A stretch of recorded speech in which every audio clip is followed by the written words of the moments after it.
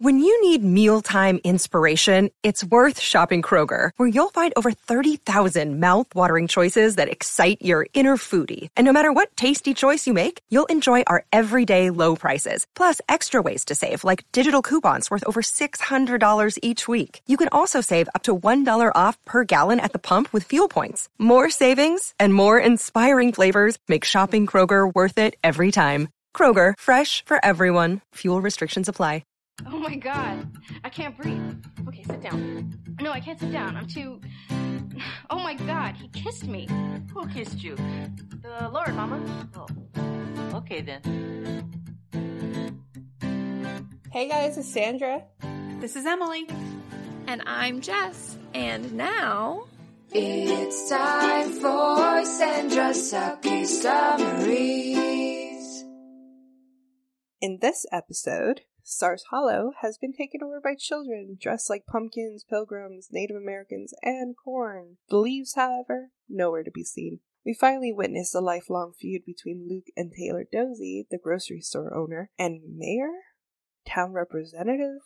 I don't know who he is, but I do know he's annoyingly obsessed with decorations. Luke says he doesn't like orange while wearing a brown, white, and orange plaid shirt, and Lorelai isn't wearing underwear. Taylor and Dean try to build the Mayflower out of cranberry sauce cans, and Rory hangs out by the cornstarch. An invitation for Pop leads to a kiss by the ant spray, and Rory does the patented Rory runaway. At the Kim house, it's sing your favorite hymn night, and maybe Rory does need to pray because she still hasn't told Lorelai about Dean. Luckily, Mrs. Kim tells Lorelai all about him. Outside, Lane and Rory are dressed like pilgrims and rehashing a 2-second kiss for the past hour. Lorelai is concerned about the new Lucky and if him and Liz will kiss, and Rory does not understand her. Luke would look good as one of the guys from the Crucible, according to Lorelai, and according to Luke, she should not kill the bag boy. It's double coupon day. She'll bring down the town. But hey, Lorelai is perfectly fine.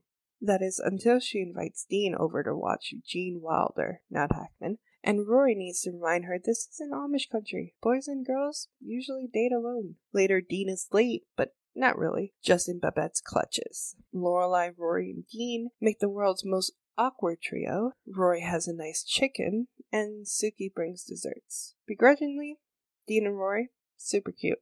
But Lorelai and Dean, super intense.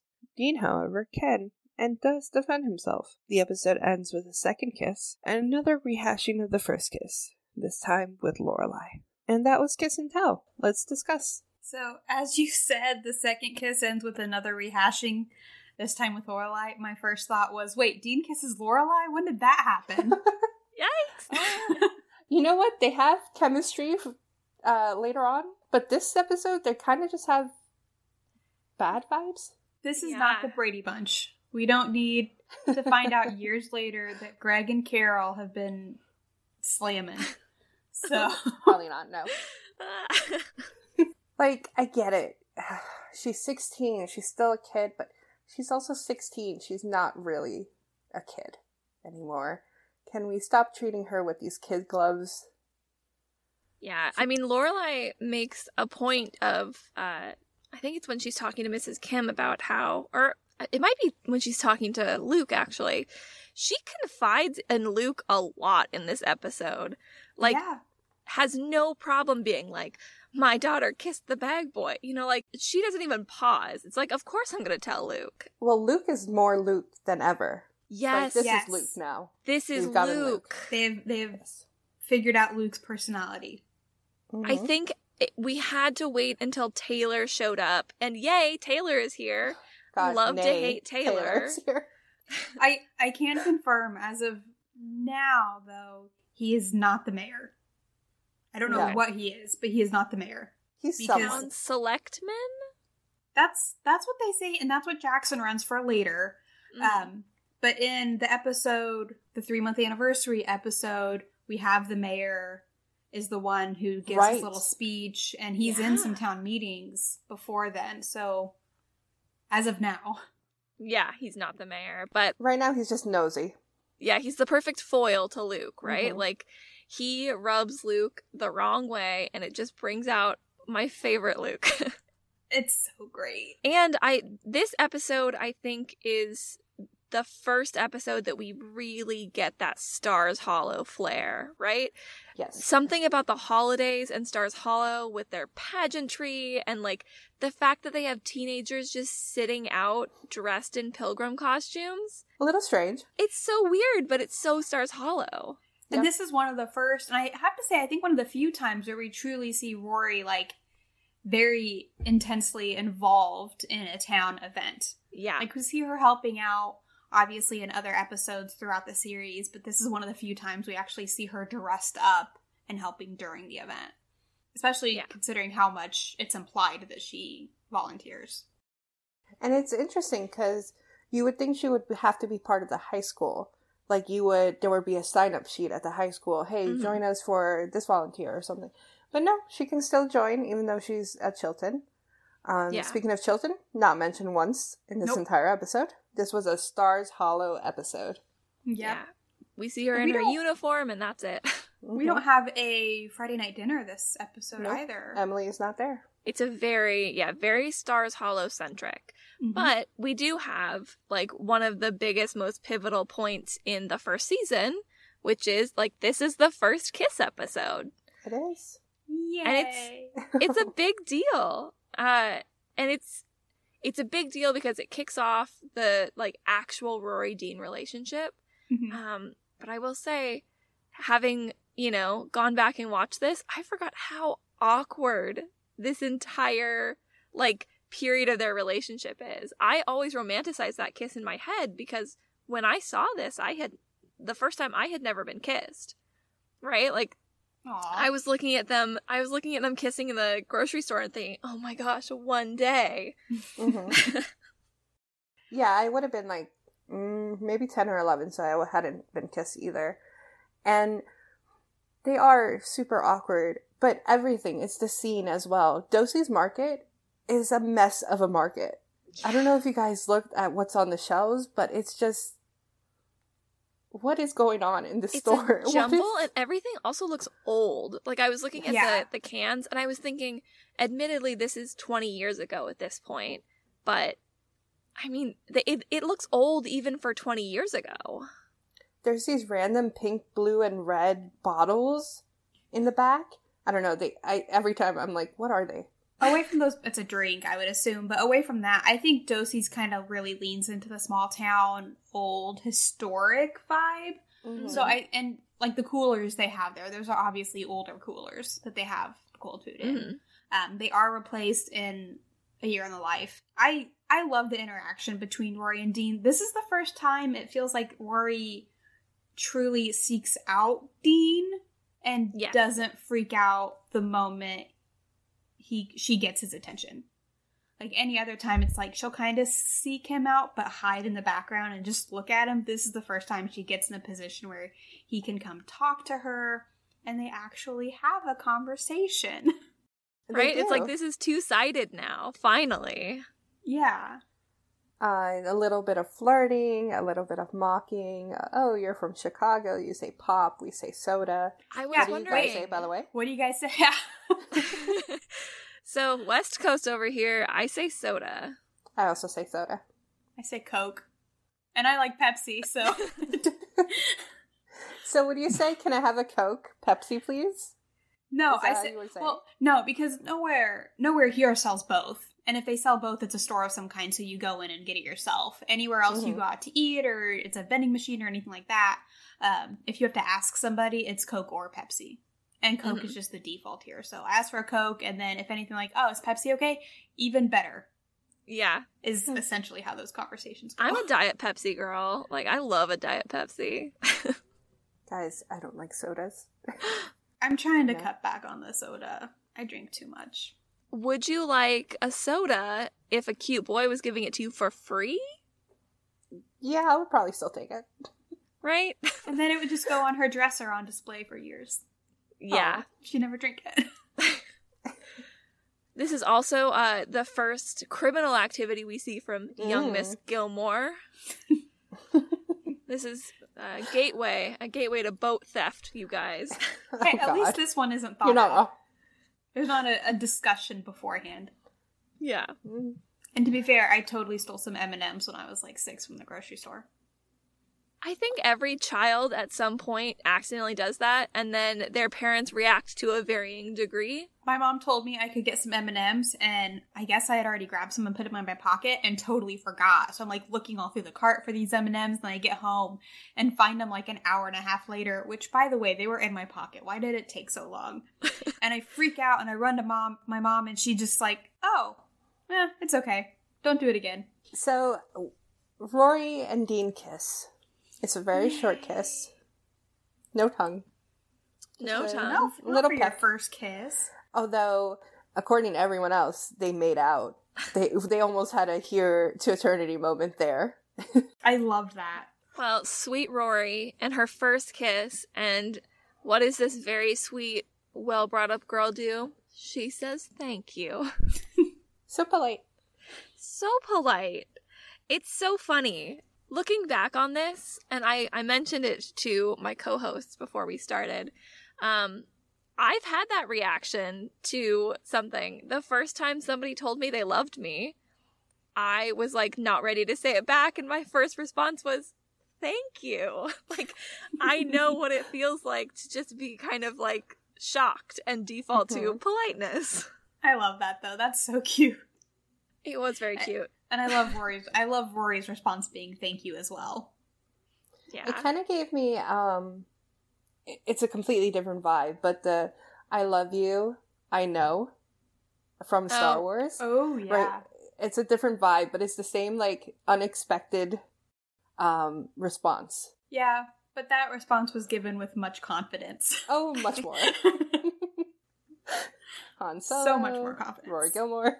They kiss, and she says thank you, and then she does like Rory does, and she runs away. Oh my gosh, but I love that she books it out of there. She knows exactly where she's going. She is going to Lane's house. She's going to tell Lane, and we get that great, who kissed you?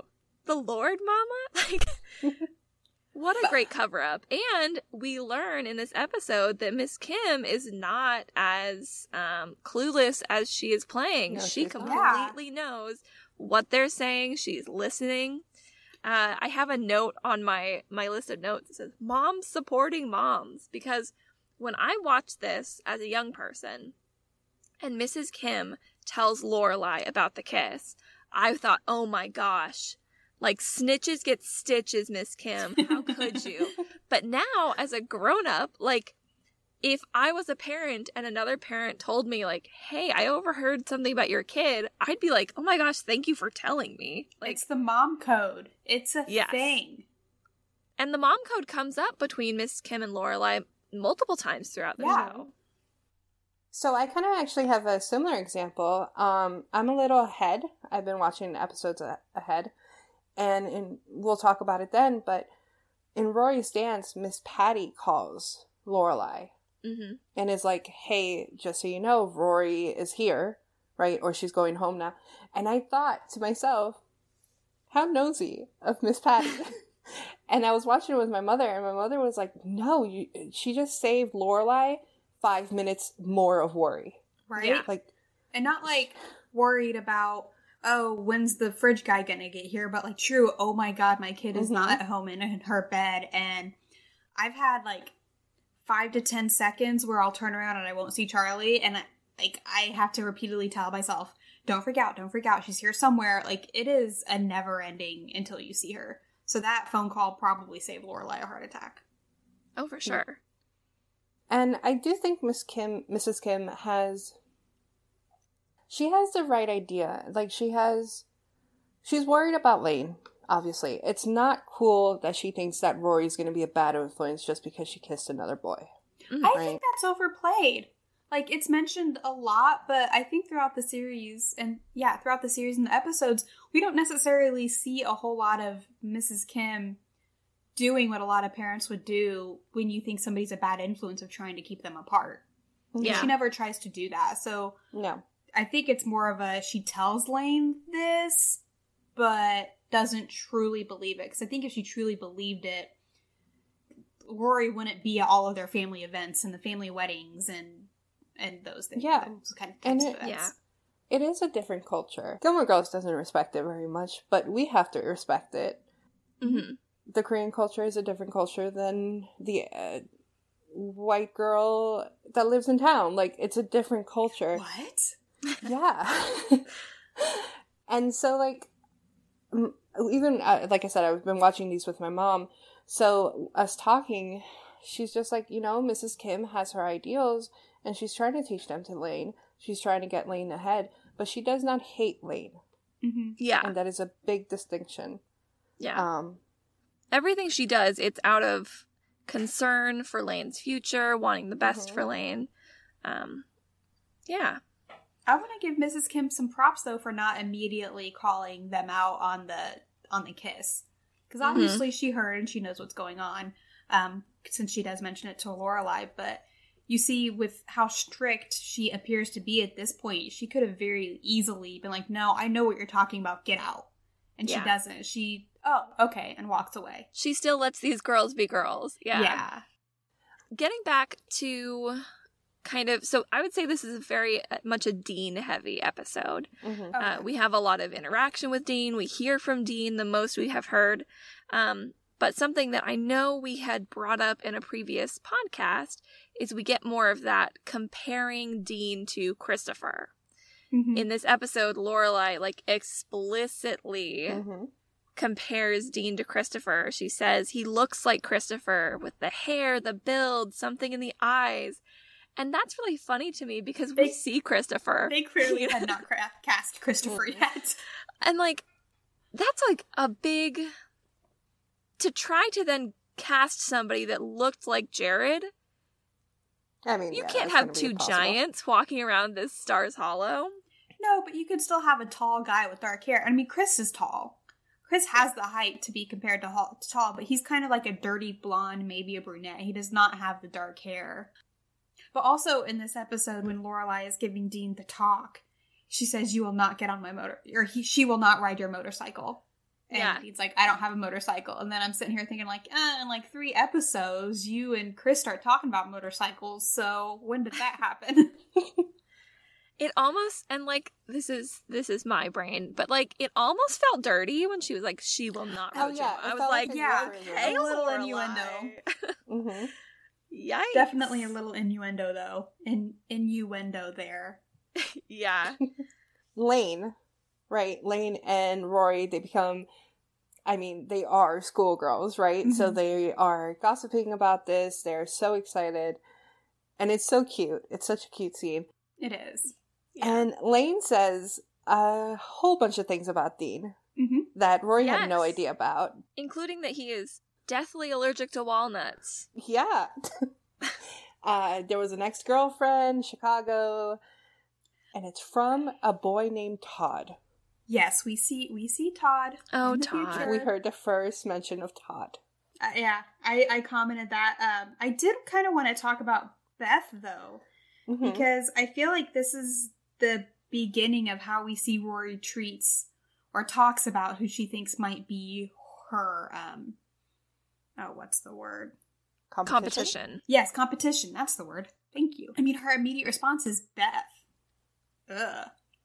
And then I don't even like that name. Yeah. I mean, we see it in the future with Shane as well. But it's just very interesting to me. And it makes sense, though, because I feel like I was probably the same way at that age. Right? When you have no experience and nothing to compare against, it's very easy to feel self-conscious about literally any experience that a partner has had that you weren't involved in. Because you don't know what you're doing, and it's like, gosh, did they know what they were doing?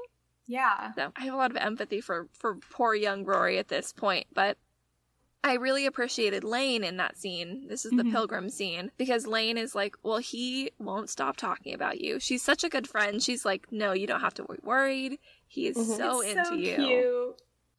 Yeah.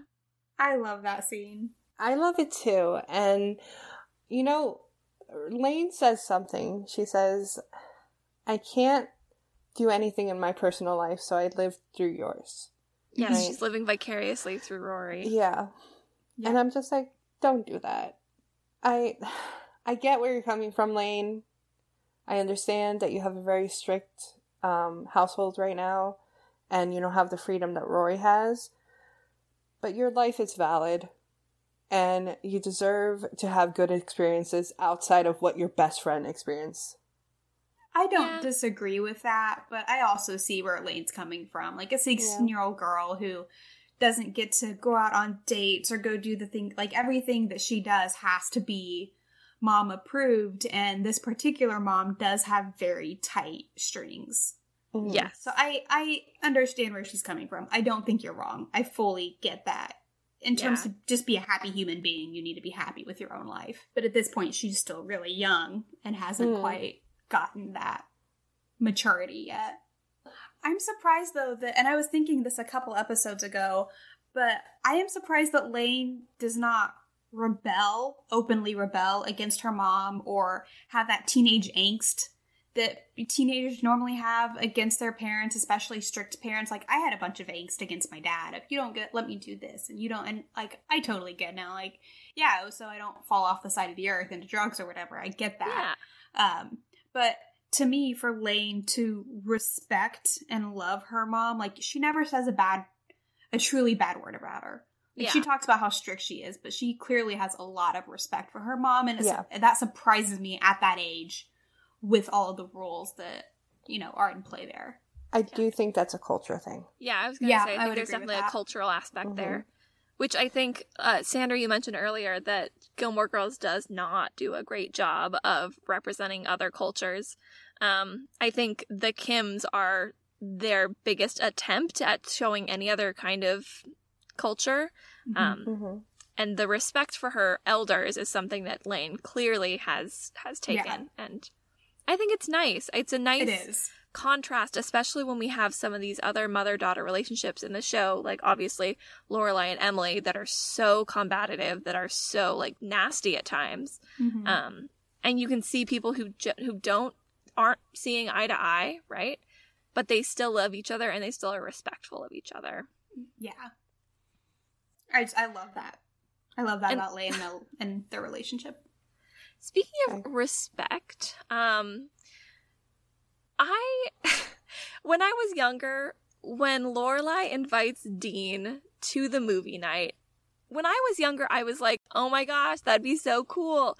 Now, I'm just like, Lorelai, I can't believe she did that. I completely understand where Rory is coming from with like why would you do that, Mom? Respectfully, Jess, I always thought that was a yikes moment. I always thought that Lorelai was the coolest grown-up in the world, and like the idea of being able to hang out with her seemed so cool. Maybe if she was my mom, I would have felt differently, but I was a really socially anxious kid. So like, and my mom is not. She's an extrovert. She talks to everyone. And like I said before in a previous podcast, my mom knew all the teachers at school, and she knew the parents because of PTA and all that stuff. So she would be like, so-and-so's mom is doing this today. You want to go do that? And I'm like, no, I don't talk to these people. Yeah. Why are you doing this to me? It was a struggle. I'll admit, I never saw as a kid, and I'm kind of with you on that, Jess, like, that never bothered me. And as an adult, I guess, I don't know, maybe I'm just too chill about some things, but like that particular instance, like I know Rory freaked out obviously, and she didn't like it, but it never bothered me that much. Yeah. I was like, okay. Well, and luckily Lorelai is like the coolest grown up on earth. But this was such a throwback moment for me. I love that they planned their entire night around renting a movie that might not have been available to rent. Yeah. Like, they had already gone to the store and bought all their candy and everything. And it's like, 10 minutes to closing when they go get it. These ladies, oh my gosh. It was just, it took me back because I know that some of our listeners are younger, but like, if you wanted to watch Charlie and the Chocolate Factory and you did not own it, you really had to hope that somebody still had a copy of it, Blockbuster or Hollywood Video or whoever you had. Oh man, I was a kid. I had SNS Video and Main Video. Like, in my tiny little town, we did not have chains. We did not have Blockbuster. We had The first place I ever rented videos was just like, it was a Handy Mart, like a kind of corner store. And they just had they had a section of VHSs up by the checkout, and it was like Care Bears and Strawberry Shortcake and that kind of stuff. I miss video rental. Yeah. Miss going and just, and you don't get the video itself, you don't get the tape itself, you get a little card or like whatever an empty system. box. Yeah, whatever system they use, and then they'd get it out, get it for you and give it to you. And it was fun. Fun fact, the last Blockbuster on Earth is in Bend, Oregon. I have seen the documentary, actually. It's still there. It's still renting out videos. It's like the last one, literally. Yeah, there's a documentary on Netflix that I saw recently. It's a very fun one. Don't they have like their own Twitter account? It's not them. It's run by somebody else. Oh, is it like a parody? Yeah. That makes sense. Yeah. Going back to Gilmore Girls, but that movie night, right? That is quintessential Gilmore Girls in my mind, right? Yes. It is. is. My gosh. That when they go over the spread and there's like the whole tube of cookie dough, bowl of M&Ms, bowl of jelly beans, like everything. Just a sugar high. And right? The worst TV ever. Well, I guess it wasn't at the time, but now I'm just like, wow, that was a really shitty TV to watch a movie on. Man, that's the TV I watched movies on all the time as a kid. It's a TV I grew up with. Well, I thought it was really funny that they start out on the couch with the pizza and all the food, and then they move to the floor because I guess why the view must be better from the floor. No, it's not. That was just so weird. And he puts the pillow behind her, like and it's a sweet move. It is, but like she's in front of an end table. She can't lean back. She can't. The table will move. She'll fall backwards. The logistics of this episode, man. Well, and the logistics too. Okay, so they go to Dosey's. It's already dark outside. So for it to already be dark outside, it has to be dead of winter for them to be starting movie night at 7. Well, they're in November. Presumably it's November, Thanksgiving time. But maybe it's just here. But I don't feel like it starts getting dark after 6 until like December-ish because it's like full blown dark. No.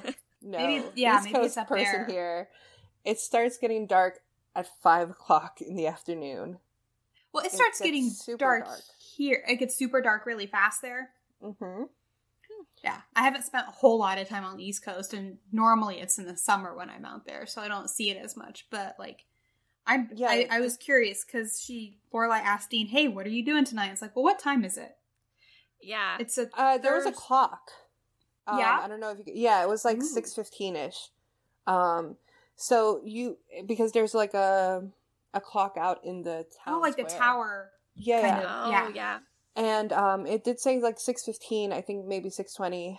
And I didn't see anything out of the normal. Like I would think 6:20 it would be that dark. Yeah. What I thought was weird was that Lorelai was like 7:00 and he's in the middle of a shift. Right? Where she does not know when he ends. I was like, hey, what are you doing tonight? Like, well, working, clearly. I'm here. Yeah. Like, how is that not the answer? How do you not start that conversation with like, hey, when are you off? Like, are you going to be available tonight? But, I mean, nothing about this whole entire situation is normal. No. Good on Dean, though, for being, like, chill about this. Yeah. I have a note that this is, for me, like, we're already kind of getting to the beginning of the end for Dean, which is such a bummer because... In regards to how I feel about Dean, like, this is kind of the point where I start tailing off. Where, like, he was so cute. We got him. And now I'm like, ooh, I don't want to get to know him anymore. Like, so for me, it's when Lori's in the restroom, supposedly cleaning her face. Or is she in the closet? We don't know. That's the closet. Yeah, that's the closet no at idea. this point. I think she's in Suki's house. Because I think the set actually, that door it does. Yeah. So Lorelai pauses the movie and gives Dean the talk. Yeah. And I did not like Dean's initial response to that. Like, he just seemed kind of disrespectful to Lorelai. I'm trying to find what I wrote. Well, he says, like, oh, it's the talk. Yeah, like, just very sarcastic, no respect. I'm like, come on. Like, you're already in the house. Why are you going to start here? Yeah. Well, I mean, so just going back to the beginning of the whole, like, movie night, right? So we start with Lorelai and Rory are waiting for Dean, stressed out that he's not showing up. And they find out that he has been, in fact, grabbed by Babette and also Maury, who is participating through the window. So cute, though. Like, I love how much Babette and Maury we see. I forgot how much we see of them in season 1. They do taper off quite a bit. Yeah, which is sad. they do. I have a note. Lorelai is very assertive, even when she fails.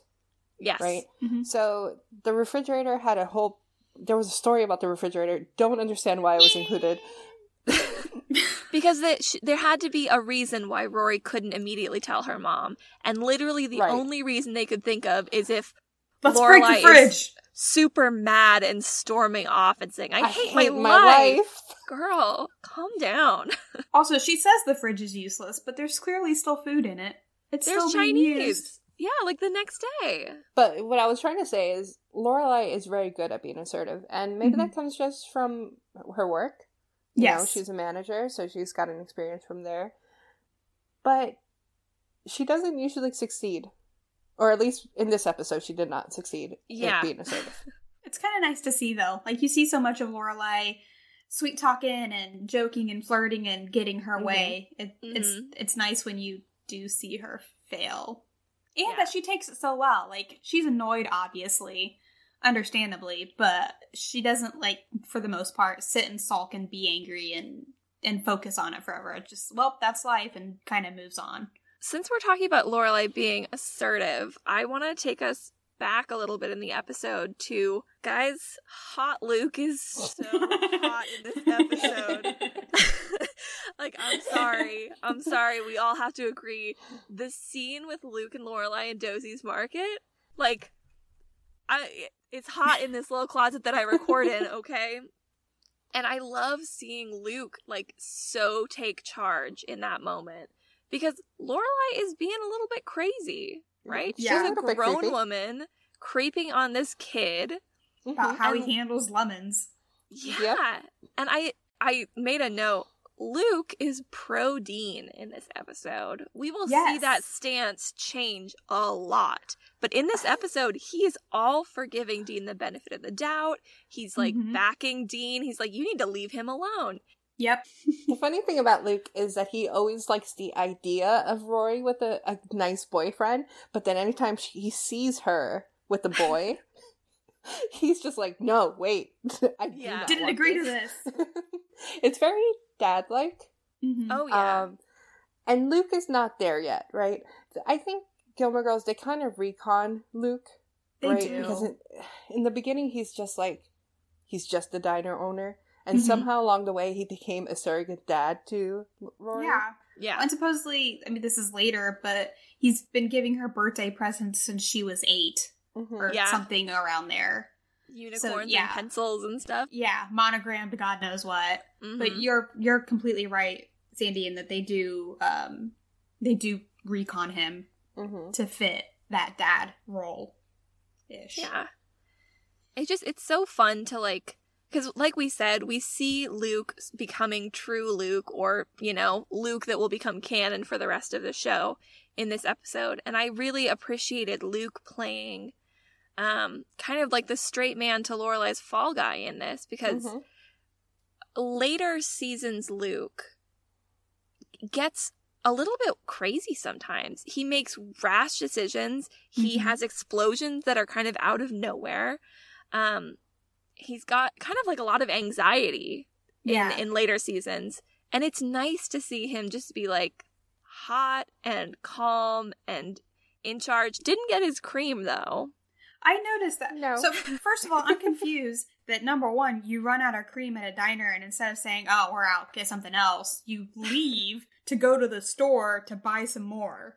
I mean, it's like next door, he doesn't right? even get it. Yeah. I mean, we haven't met Caesar yet, but theoretically I assume he's there. But, I mean, it's a diner, so you'd have Luke in the front, and Caesar, I would assume, would be in the back cooking. Not, like, trying to fill that front and back roll. That's how you earn the food. They have 3 different Caesars. Yeah, they do. Throughout the series, so it could be either any of them. Who we see in these first season, who we assume is Caesar, that guy stays throughout this, like, the entire series. So he apparently has a completely different name, because we obviously have a very defined Caesar in the future. Yeah. Continuing on about Luke's Diner. In Luke's Diner, Lorelai and Rory have a little powwow. We are all over the place in this episode, but that's okay. Rewinding, I guess, to their little powwow about General Hospital, and then later on, Lorelai is giving some strong hints, right? How did Rory not pick up on that? Kiss. And Lucky wanted to kiss her. Come on, Rory, you're not that oblivious. Do you think Rory is playing dumb? And then later on, I'm like, no, she wasn't. She really didn't. She straight up was dumb. Yeah. And it's Girl so funny. Playing. Rory is pretty perceptive throughout the series. And I mean, those hints were horrible. Yeah. And it's so funny that she came from apparently rehashing the 2-minute long kiss for an hour to being in another space with somebody who's repeatedly saying the word kiss, and it's like, whoop, right over her and head. cannot connect the dots at all. Nope. Poor, sweet, innocent Rory. I did think this was a very realistic view of a 16-year-old, right? Like, 16-year-olds think everything is the end of the world. And to them, at that time, it is, right? Yes. Yeah. As an almost 30-year-old, not really, but you know what? At 16, I had those problems too, and I very likely reacted the same way. Yeah. That's one big thing I appreciate about Lorelai, and that she recognizes these big things that are huge deals to Rory, which as an adult, you're normally like, you know, you failed a test, you got a D or whatever, and, you know, let's move on and get better. I really appreciate Lorelai for being able to relate to Rory this way and be like, yeah, it's a big deal. Let's talk it out or discuss it or, you know, whatever is required there. Yeah. Also, I appreciated Rory not ordering a cup of coffee and just taking a sip instead of ordering and then abandoning it. Yes. Gotta conserve coffee. Apparently they're running out of things at Luke's. Yeah. Apparently. Back to movie night. Dean goes into Rory's room and has a look around. And we, as the audience, get a look around Rory's room as well. She has a bunch of posters of South America, Brazil. Yeah. Poland or something with land at the end of it. Mm-hmm. And she has this really pretty paper vase and flower decoration. Mm-hmm. But she has these, like, creepy mask decorations as well. I didn't see the creepy masks. I just think she also has random dolls from other countries, like the little Russian dolls and just random knickknacks, right? Mm-hmm. That I guess they thought, Rory wants to be well-traveled, let's get her dolls from everywhere. Yeah. But where are the books? We don't see very many books. I don't see any books. Do we books. see... Not yet. So there's, like, if you're looking straight at the foot of Rory's bed, to the right, you have the window wall, right? And then to the left, that's like a bookcase wall, right? Yeah, there's just like Sandy mentioned, the dolls and stuff there. But there's no books. Weird. Yeah. Huh. Yeah. I did not like Dean when he picked up the chicken. Yeah. I was like, come on, don't make fun of her for having a stuffed animal. That's such a boy thing to do. Right, it is, but still. Don't be a dick. Also just kind of like bold to be like, hey, can I go into your room? Like, I remember the first time that I, like, had a boy who was not, like, you know, like a kid boy who was a friend into my room. It was that boy who I spent all that time talking to on MSN Messenger. And just, the saga like... continues. It was that same day, that one ill-fated rendezvous. But there is a massive intimacy to, like, showing somebody your private space. Mm-hmm. Yeah. And, like, I totally understand why Rory was like, I'm gonna stand out here, like, this makes me uncomfortable. You are in my my private realm. And I don't know if we've talked about it on the podcast or just off the podcast, but like in my room growing up, I had all kinds of stuff on my walls. I had, you know, memorabilia from concerts and plays I was in and notes from people and letters tacked all over my walls. So when you went into my room, like, you were really seeing a lot of me. Mm-hmm. Mm-hmm. And so I get that.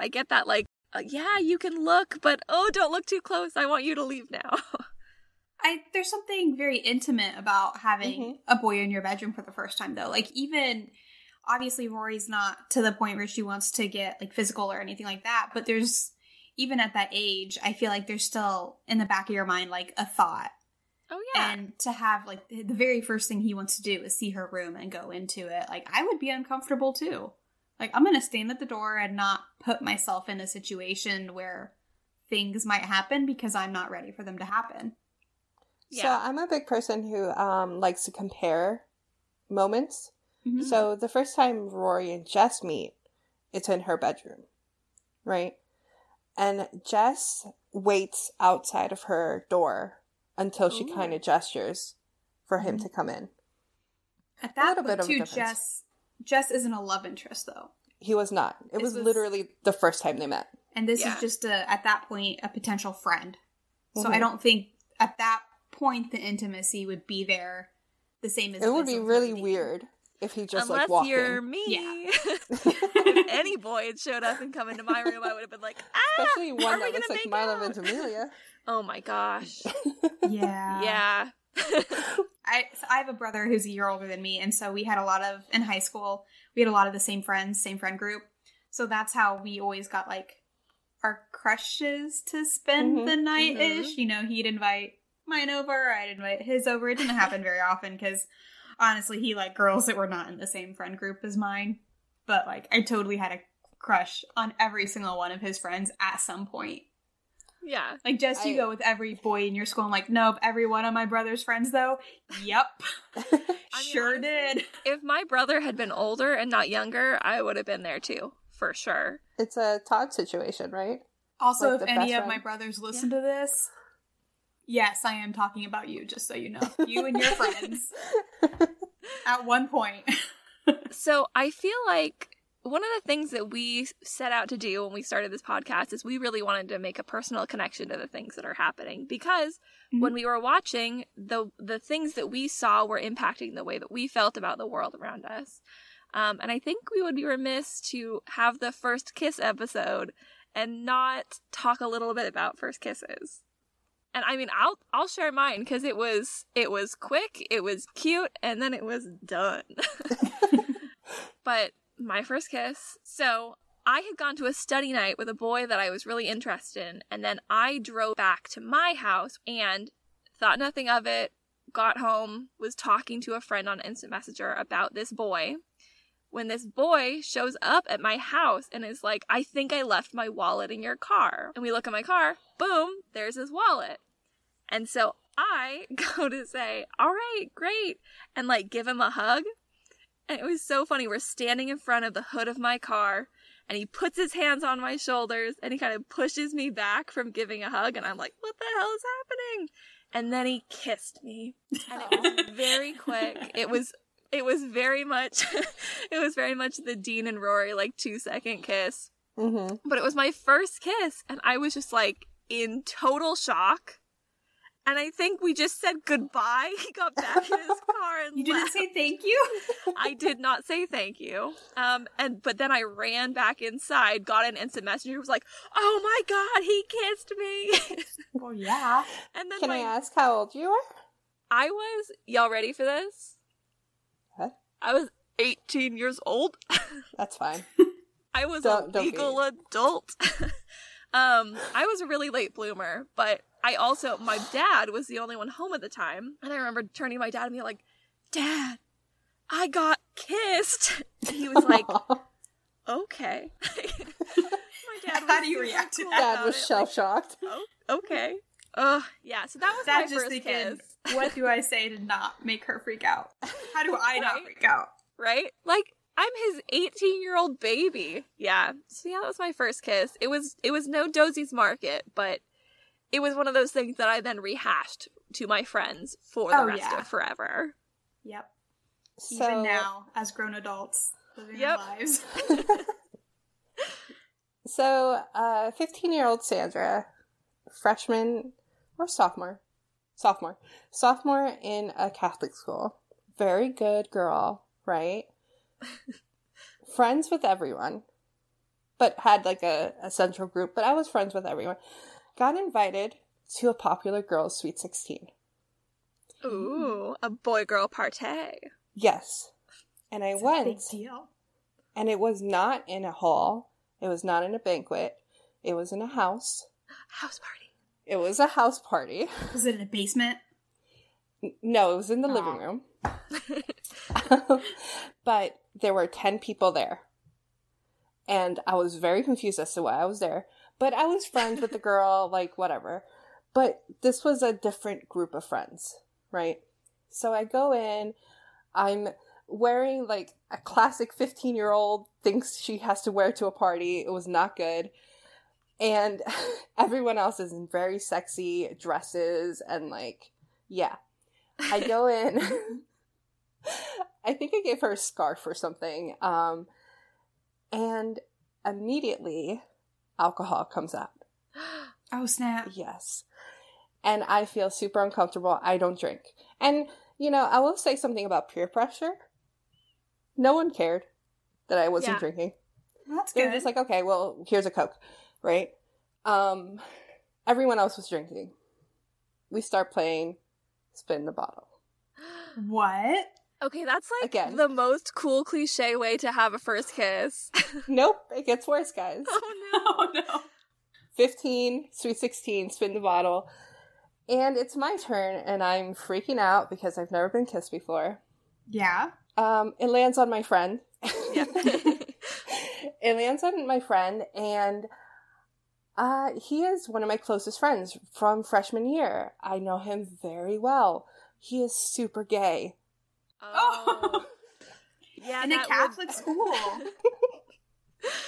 I have set him up with some of my friends. I have talked in depth with him about it.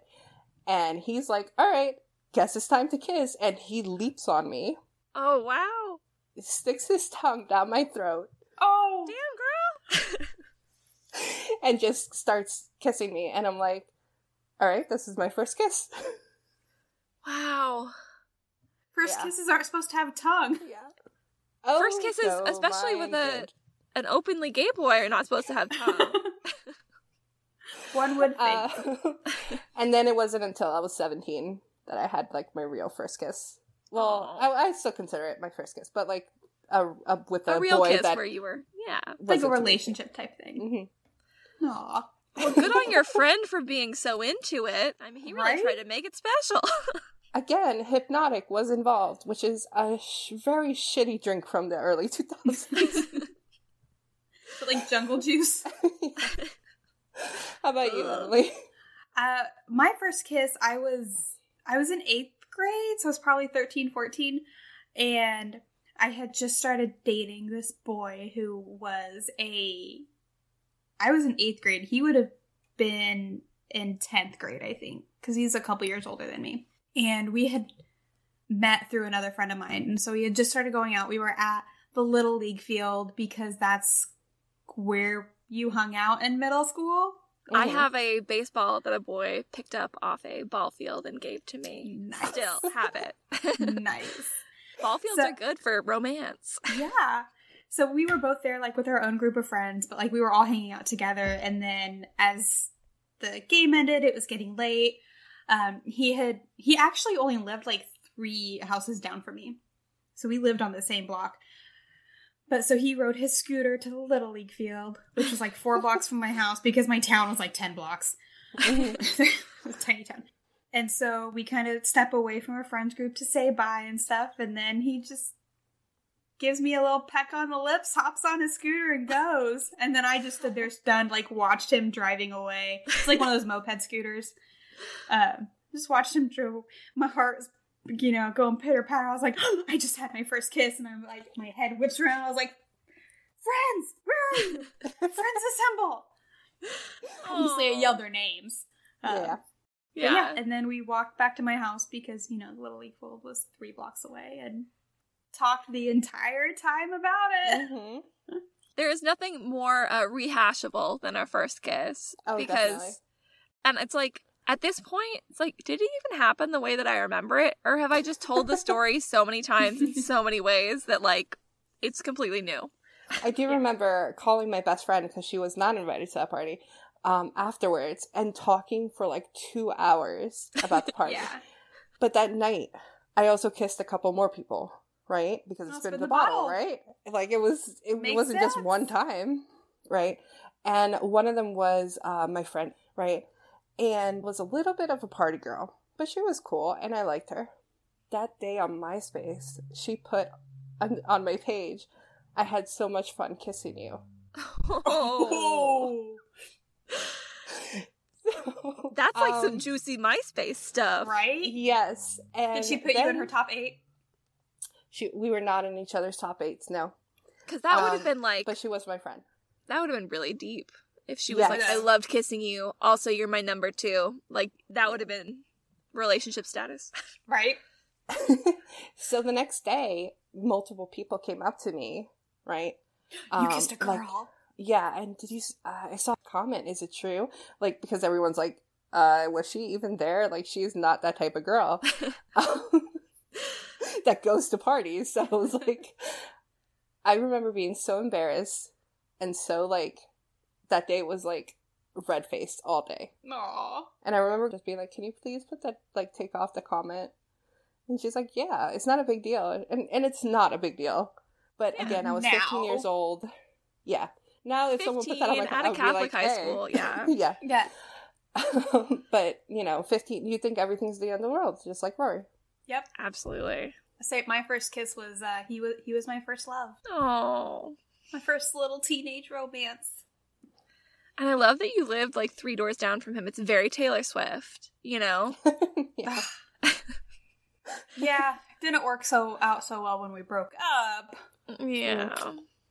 But, the 3 months we were together was great. So, while they're watching the movie, somehow Disney gets brought up. Yes. Yes. The princess. And I wanted to ask you guys, who is your Disney prince crush? Eric. Eric. It's the dark Long live hair with Eric. the blue eyes. It's the Little Mermaid. It's so funny. I don't know how I knew, but like I was like Eric. Like Eric is the hottest prince. He has like hardly any personality, but he is good to look at.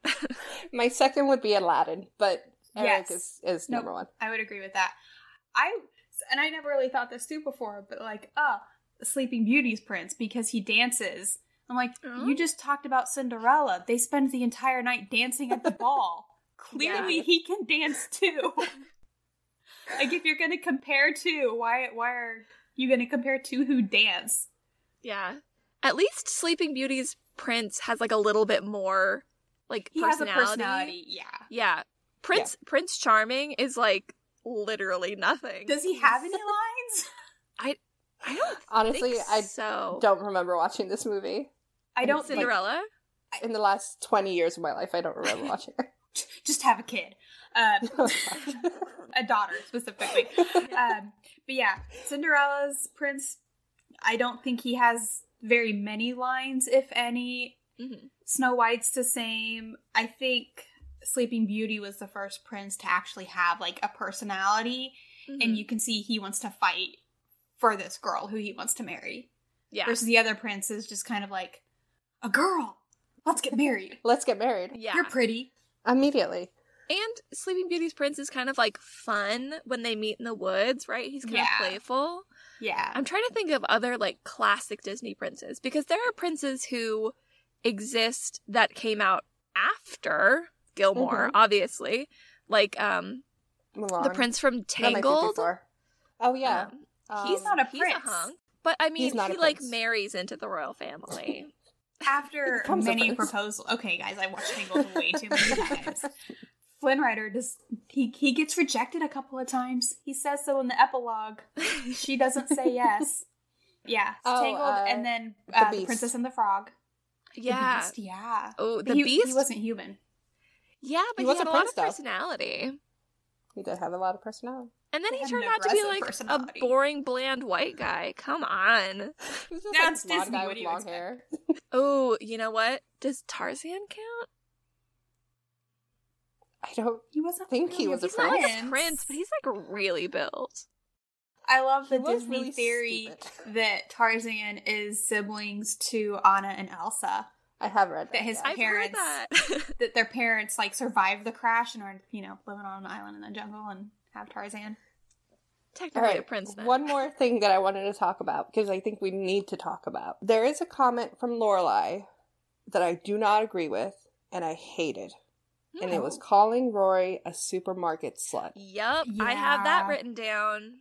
I've already brought it up like 2 or 3 times in the podcast so far, but the slut dropping, it's not even like slut shaming, it's that they just use slut in a very derogatory way, and it's always presented like playfully, but it's just icky. I don't like it. I wrote it down as soon as she said it because I was like, why? So I will say, and I'm not saying that this is right by any means, but when I was in middle school and high school, that was a very common thing. And maybe it was just where I went to school. I think it's very much a comment of its time. Obviously, it's entirely inappropriate, especially now that we have a lot more, as older adults, you know, we have a more understanding of what that term actually is. Yeah. Versus when you're in middle school and you don't have any or middle or high school, you don't have any sexual experience like that. A slut is just somebody who has more experience than you, and at that age, you're jealous of them, and it's, you know, it's very much of its time. I don't agree with it, and I fully don't like that line either. Yeah, because but- it's obvious Lorelai's just making fun of her, right? She's just Right. mocking her. Yeah. But Rory already feels insecure about what happened. People are already talking too much about it, right? And it was just the most innocent peck of a kiss. Yeah. Can you imagine your mom calling you a slut because of an innocent peck of a kiss? Like, I would just be horrified. Yeah, and I mean, like, I think we've all talked about how our relationships are with our mom versus the Rory Lorelai relationship. Like, my mom never in a million years would call me a slut, even playfully. Like, Nope. that's just not the relationship we have. And Sandra and I are the same age, we're both 28, but when I was in, like, middle school, everybody was calling their friends bitch, right? Like, hey, bitch, sup, bitch. I never did that. It always felt uncomfortable to me. My one of my best friends and I, we used to call people hoe bags. that was where we were kind of at. We'd be like, oh my gosh, such a hoe bag. Oh my gosh, you're such a hoe bag. But yeah, I don't think I ever called anybody a slut. And if I did, I feel very bad about it. Like I've said before, I don't even know if it's made it on the podcast. I was really big into One Tree Hill. And Brooke used to call people skanks. So that's what that was that's in what I my used. term. I've definitely said things are skanky. Yeah. Live It's and not good learn, enough. right? Yeah. Yep. And it kind of goes a little bit deeper, or we see something similar later on with Dean, where he's like marveling at the fact that they're eating, and he says a lot of girls don't eat. Right? I hate that you're not like other girls kind of mentality. Or I'm, you know. Putting Rory I on that don't like pedestal again. Oh yeah. I mean, everybody puts Rory on a pedestal. Like, everybody puts Rory on a pedestal until she literally falls off the pedestal and crashes. And then they just go burns. get Face another first. pedestal. Well, I didn't like the eating comment either, because even though that is very much a character trait of the Gilmores, and I think it's written to be that way, like, they're not like other girls. They eat all this junk. I don't like when people bring it up. Yeah. Because Luke brings it up too, right? Like, oh my gosh, how do you guys eat like this? It's like, don't comment on the way people eat. yeah. Right? I'm going to say from a scientific standpoint, there is no way these girls eat the way No. they did and look the way they do. No, And- unless and they both not have, like, Not exercise. exercise. gnarly tapeworms. And they're There just we go. completely nutrient deficient. Like, they're New just not canon. getting Lorelai anything. and Rory have tapeworms, and that's why they're so thin. You heard it here first. ASP, please confirm. That's it for me. The only other note I have is we meet Joe, the pizza guy. Yeah. Just for like half a second. I never even thought Joe was a character in this, so that was surprising to me. No, we see him on and off throughout the series. It's a fun little other Stars Hollow character. I did love how the episode ended with Lorelai and Rory kind of back to their fun relationship, getting ready to rehash the kiss for Rory the 10,000th time. Yeah. But this time it feels much more natural and real to their relationship versus earlier where Rory's awkward and then Lorelai's like overly trying to be okay with it, and you can tell she's overcompensating. Okay. So it was cool to have the episode end on them like on a solid best friends note. Yeah. I would say most episodes they try to get back to that kind of stasis, right? Of like, all things are good in the Gilmore. It's only when things are like really bad that we see a feud or a fight go on multiple episodes. Oh, that was Kiss and Tell. Good episode. I am not the biggest fan of Dean. You guys know this. It's not a secret. I'm pretty sure that could be in my bio of my life. Will be... Although I love Sam Winchester, Dean Forrester is the worst. Like, it will just be something like that. However, Town Person of the Week, my vote is for Dean. And it makes me want to die. I just think that he was, he kissed her. It's a really big step to kiss someone. He handled Lorelai's weird energy. Yeah. And he did well at the movie night. He did have a little bit of attitude towards Lorelai, I will admit. But for the most part, he was a cute boy with a floppy Sean Hunter haircut. And it ends so cute. A nice little peck on it, when they're leaving. Mm-hmm. Yeah, a much better kiss. The second one is much better. Well, the second kiss is always better, right? That's what they say. You figured it out. Yeah. I will agree with Dean. I'm going to specifically say, though, because he built that Mayflower out of cans. Like, having worked in retail, when you get asked to do crazy display kind of stuff, it takes commitment to be like, I'm going to do this well. So for that, I can accept Dean as our person of the week. What about you, Emily? I will do that as well. I will go with Dean. I just think he was super cute. Him and Rory's relationship really starts to blossom here, and I appreciated he did put in the effort with Lorelai, other than a couple of weird remarks here and there. But yeah, I'll go with Dean too. And also, he is obviously a fantastic worker at Dosey's because he's there for years. Yeah, he really commits to that job. This might be off topic, but does he ever graduate from Bag Boy? Is he the Bag Boy forever? Until he's doing construction. I mean, even when he's doing construction, because him and Rory obviously get together again. Mm-hmm. After that, he's going to Dosey's with his apron in hand, and he's stalking, and I think he just turns into like manager. I think he just turns into Dosey's Taylor's everyman. Yeah. Okay, well, yeah. So, Townsperson of the Week. As much as I begrudgingly wanted to say, Dean is the Town Person of the Week. But let's talk about something educational. Reference of the week? Ooh, yeah. So I'm going to pull reference of the week. And in the scene when Rory is all dressed up in her pilgrim getup, and Lorelai's there trying to get her to talk about the kiss. Mm-hmm. She's talking about General Hospital with Lucky, who goes away and comes back and really wants to kiss Liz. So I had to look it up. Number one, General Hospital, 100% a show. It's a daytime drama in the same vein of all our years and God knows what other daytime dramas. Days whatever your grandparents... Yeah, Days of Our Lives. Yeah. Whatever your grandparents are watching throughout the day. This is one of them. So Lucky is throughout the series played by 3 separate actors. The first one being Jonathan Jackson. He plays Lucky from 93 to 99.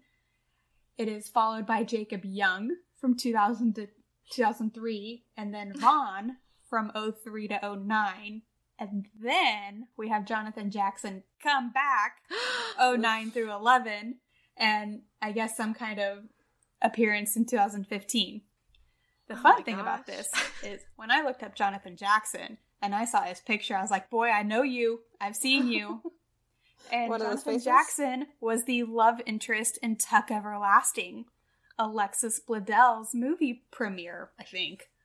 But yeah, one of Alexis Bledel's first movies. He was her love interest. He was so cute. I loved him. He was so cute. The eyes, man. Such pretty eyes. I love that book, and I love that movie so much.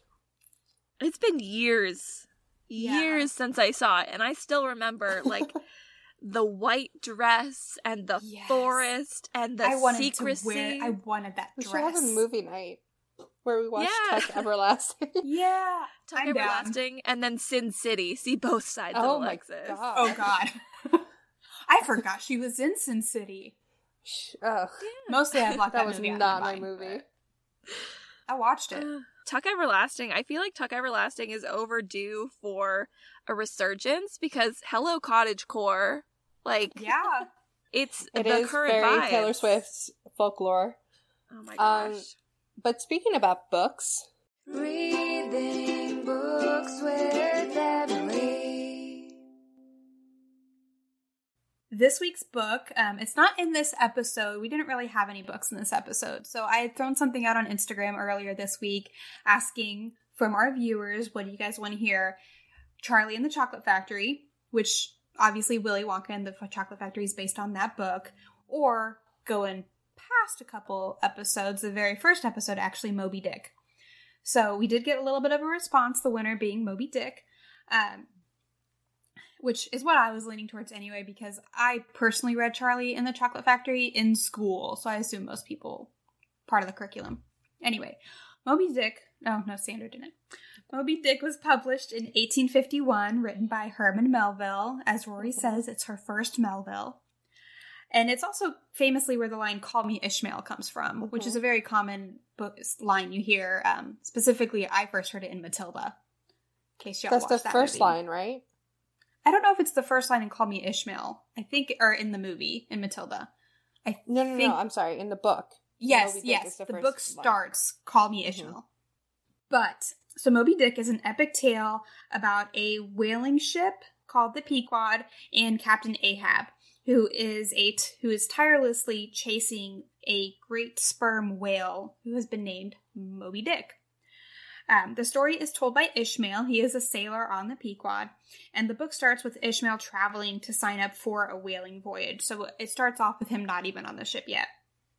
But his first stop is in New Bedford, Massachusetts, where he meets Queequeg. I'm totally guessing this. I have no idea. Queequeg, because it's Q. Scully names her dog that in the X-Files. Okay. Where he meets Queequeg, a tattooed cannibal who he ends up having to share a bedroom with, which would make me super uncomfortable. The dog in the X-Files does eat a person, so that makes sense. Yeah, but he's not human, so that's okay. As long as he's not going around eating dogs. So they go to church the next morning together, him and Queequeg, where the sermon is Jonah and the whale, which, enjoyed that irony. Yeah. And then they head to Nantucket, where they both are able to sign up for the Pequod. So there's a couple prophecies throughout this book that I didn't realize. So before taking off, they meet a man named Elijah who prophesizes about a dire fate for both of them should they join Captain Ahab on this ship. But upon meeting him for the first time, Captain Ahab announces that he is out for revenge on the great whale Moby Dick, who took his leg from the knee down and is currently replaced with a whale jawbone. And Ishmael becomes super oddly invested in this quest. The quote being, "Ahab's quenchless feud seemed mine." That is loyalty to an employer that I have never experienced. Especially considering you just met the guy. So the men take off via southern Africa for the equatorial Pacific Ocean. a lot of the book at this point is them meeting other whaling ships. They are killing sperm whales as they go on. Apparently it goes into detail about what they do with these whales and how they do it. Spermaceti is mentioned. I'm not going past that. So I have heard Moby Dick is very detailed, like extremely detailed, to the point where it's pages and pages on something that does not have to do anything with the plot. Yeah. I didn't read the book, I read a summary of the book, but based on the summary alone, I could totally get that. I own the book. I know how thick it is. I can, for the story I read, for the length of that book, there's definitely a bunch in there that's probably not necessary.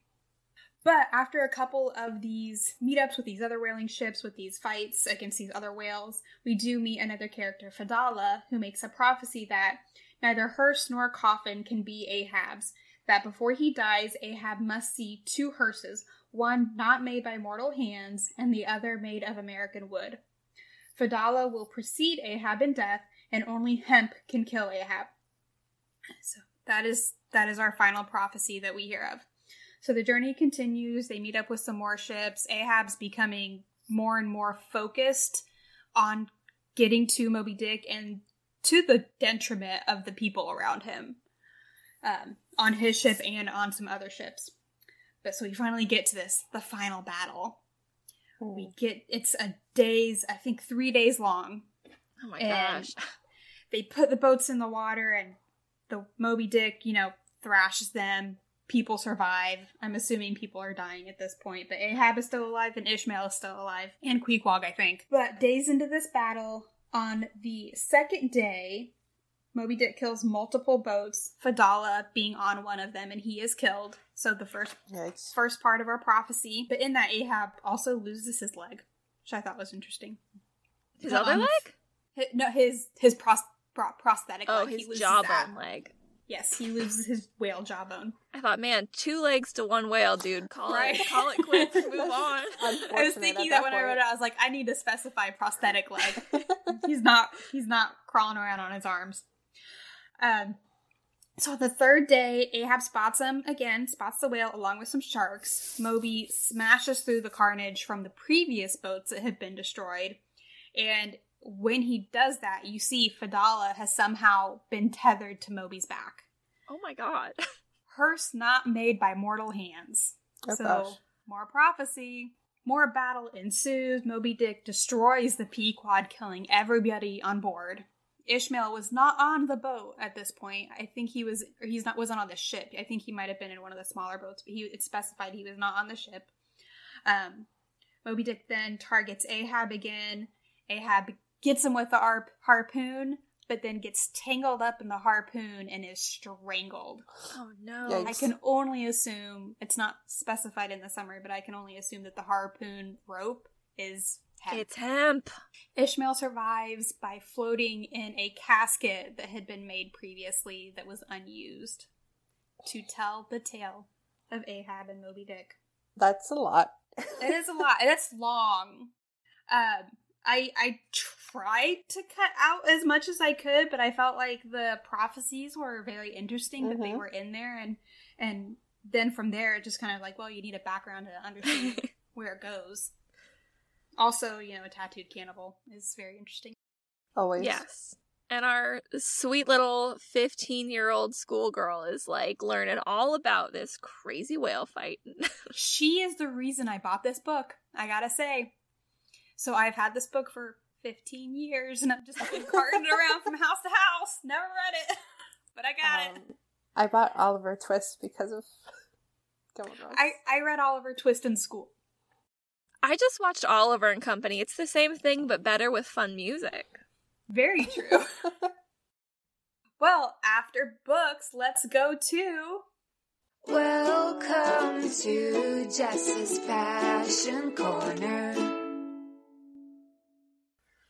Okay, I know this is the start of the fashion, but I have to throw it back to something we discussed a moment ago. I did not realize who Jonathan Jackson was. I loved him in Nashville. He's so good. Oh my gosh, yes. If you like him, watch Nashville. You get a ton of him. That's with Hayden Panettiere, right? I have no idea how to say her last name, by the way. Yes, that's and it. Connie Britton. Yes, it's great. I love it. If you like Gilmore, there's a lot of fun drama in that one too, and fun music. Anyway, this episode was kind of hit and miss for fashion. We do see a number of outfits across a number of days, but nothing really stands out as like an incredible outfit. I would agree with that. I watched this episode trying to find an outfit, and I just didn't. There really wasn't anything. We do start off with a really chic monochromatic look on Lorelai. She's got a brown turtleneck with a brown pencil skirt and one of her leather jackets. She looks super sleek, super professional. It's very appropriate for the fall kind of atmosphere with the dancing leaves and pumpkins and all of that all over the place. I gotta give a shout out to Taylor. The man comes in strong. He is really repping his entire brand from the beginning. He's got a cozy flannel with a chunky cardigan over it. This man will continue to rock cardigans as long as we know him. This is the quintessential Cardigan Taylor man. outfit. Yes, absolutely. We see Lorelai in tie-dye. She's got a blue, purple tie-dye shirt with some like blingy crystals on it. She's wearing a crochet bandana, and she has these weird, like, pinkish purple leather shoes on. I hated those shoes. I love a funky shoe, but they were just kind of ugly, and to be wearing them inside, sitting on the ground, surrounded by the contents of your refrigerator, not my vibe. One thing that she does wear that I kind of vibed with is, so she has this black and red jacket that she wears throughout the episode, especially in the scene with Luke in the Dozie's Market. I don't love that jacket. I think that jacket looks like a weird, like, extra in a Michael Jackson music video kind of vibe. It looks like a weird fabric. Yeah, it's like a shiny kind of faux satin, but it feels... I imagine it would be the kind that when you run your fingernails across it, it's got a texture to it. It's just a little bit And you don't rough. like it. I don't love it. But she has embellished black flared jeans on. You can't really see the embellishments except for if you pause, like I do, every couple of frames to look at them closely. But they're just a fun little moment. I have to say the Pilgrim outfits, while I don't stan the Pilgrims because... You know, we all live on stolen native land, let's be honest. The Pilgrim outfits are very cute, and I love that Lane and Rory are just sitting out there, but I don't know if either of you connected with this. Seeing Rory in that little bonnet, like, instantly transported me to Handmaid's Tale. I haven't watched Handmaid's Tale. Okay. I know she's in it. Yeah, Alexis is great in it. She's really good in it. Yeah, but I want to watch it. I think a season just came out. It just started. Yeah, it is very intense. But seeing her in a bonnet, I was like, why am I triggered by this? And I was like, it was a little triggering. Yeah, because I've seen her in a bonnet before. Luke looks really good in a puffy vest. Honestly, anytime you guys see Luke wearing something that makes him look huggable, I'm here for it. Dad He looks great in that puffy vest.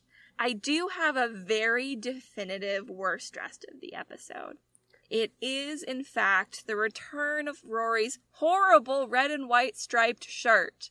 Yes. Remember all with the way red back jacket to episode 1 when she came out in her Chilton uniform and she had her red and white striped shirt like underneath or on top, and I was like, that's the ugliest thing. If we ever saw it, we'd be like, that's hideous. It is hideous. I was right. It's so bad. And she wears it with that red hoodie, Sandra, and green pants. The whole look not a good look. She's so prepping bad. for Christmas. She's prepping for Christmas. It's Thanksgiving. They're watching Gene Wilder. Like, everything about it is bad and icky. I hate it. It's the worst dressed of the episode by far. See, I would go with Lorelai's just because of the pink shoes. I'm glad she changed. Yeah, she does change. The pink shoes are bad. Rory does change. I think that the purple sweater is given a lot more credit than is due.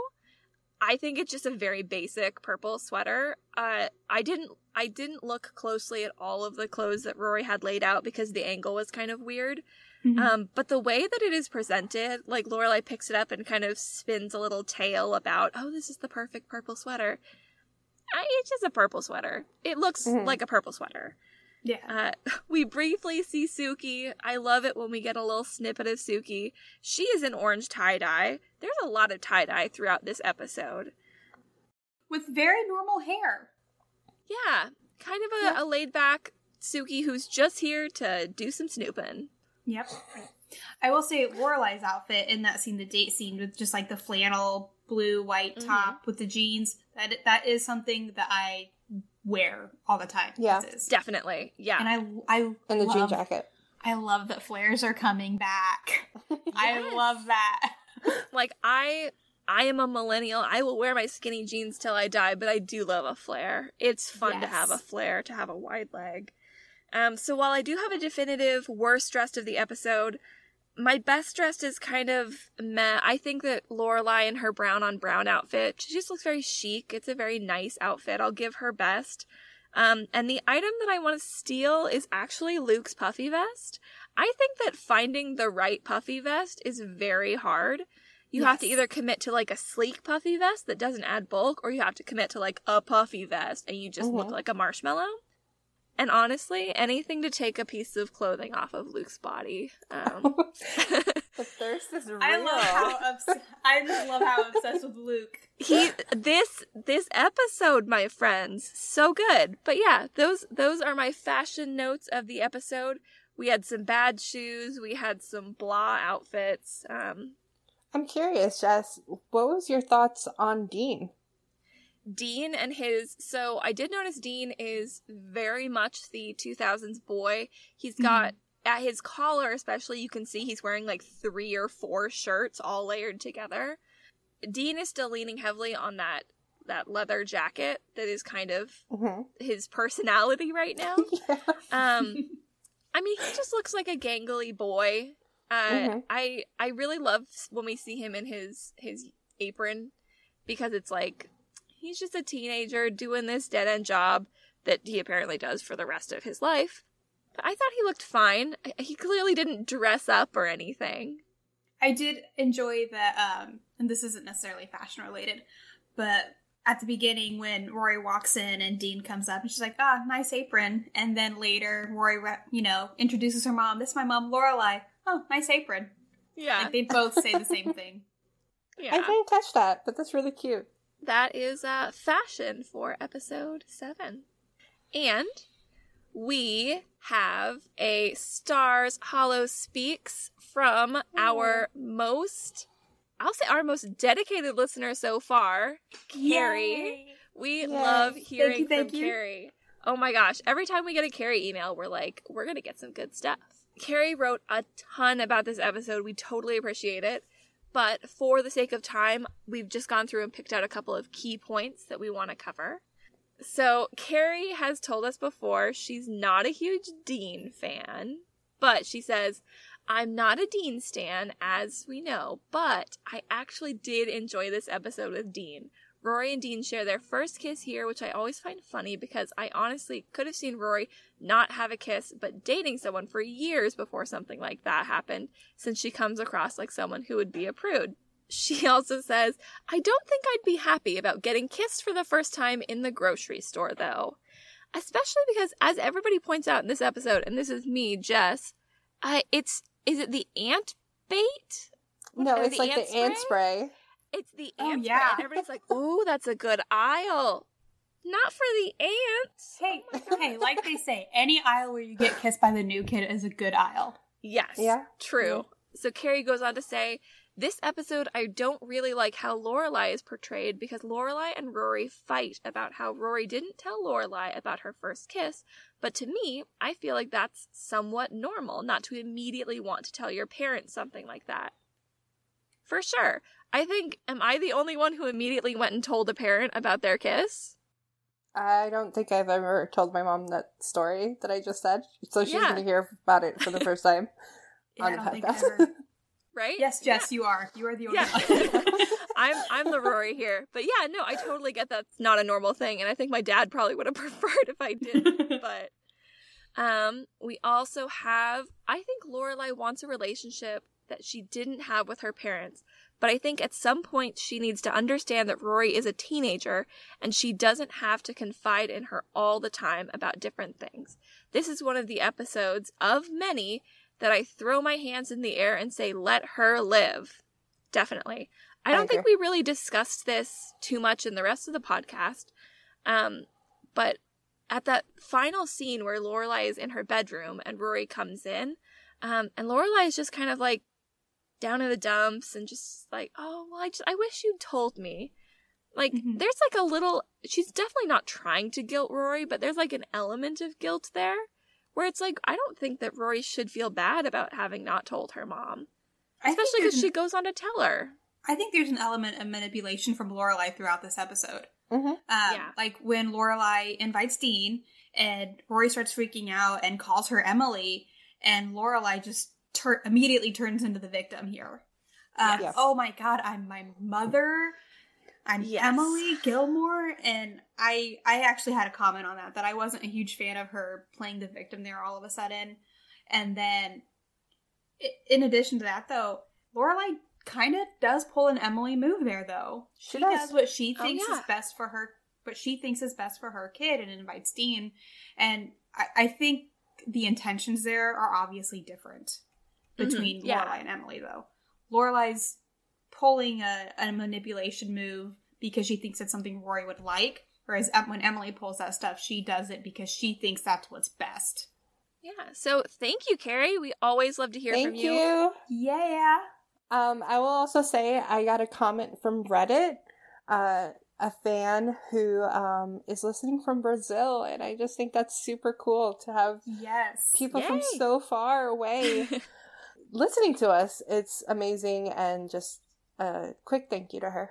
And then on Instagram, the story I had posted about let us know what book, I want to throw a shout out to Kendra Beth on Instagram for responding for her vote on what book to do. And she also said she liked our podcast better than Scott Patterson's podcast. So thank you, Kendra.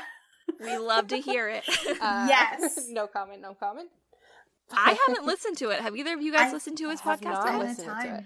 I just don't even think I want to. I want to live in this Gilmore podcast free space where we are the only Gilmore podcast. I do want to listen to it, but I just haven't had the time, honestly. Turns out audio editing is hard. And time consuming. Yeah. And there's so many podcasts, like, totally off topic, but there's a new Lord of the Rings podcast coming out with the actors who played Pippin and Merry. And I'm like, sorry, Scott. Them. I'm going with the Lord of the Rings podcast. I'm sorry. There's a new OC podcast, too. Like, everyone is kind of bringing it up. There's never been a better time to podcast. There really hasn't. Yeah. And before we leave this podcast, I just wanted to tell you guys the coffee count. Coffee count. So, Miss Rory Gilmore had no cups of coffee. She has not been drinking as much. She had a sip. One sip of coffee. Lorelai had 1 cup of coffee that was off screen. Like, it was there on the screen and then refilled. So I'm going to say that was 1 cup. And then 2 cups on screen. So 3 in total. Okay. So, coffee light episode. Yeah, but coffee light, food heavy. Yes. Yeah. Nonetheless, even though it was a light episode, it's still 3 cups of coffee. So. Yeah. Man, to have that Gilmore metabolism or a tapeworm, it's canon. You heard it here. As always, our social media info and ways you can contact us will be at the end of the episode. We love to hear from you guys. We are so grateful. We love watching the numbers go up of people who have listened to our podcast. We've got a lot of, I think, what are we at? It'll be our 3rd podcast coming out tomorrow when we're recording this. And we just love hearing from you guys. So keep on listening. It's been an exciting process. It has. Thanks for reaching out, for the comments, for the emails, for the Reddit comments, Instagram comments. Thank you so much. We love the interaction. We want more. Yeah, so please always use those social media handouts that we give out at the end. But otherwise, thanks for listening. We'll see you in the next episode. Thank you. Hey, this is Jess. Thanks for tuning into our podcast. If you'd like to reach out, you can do so by email at townmeetingpod@gmail.com. That's townmeetingpod@gmail.com. Or you can find us on Twitter and Instagram at townmeetingpod.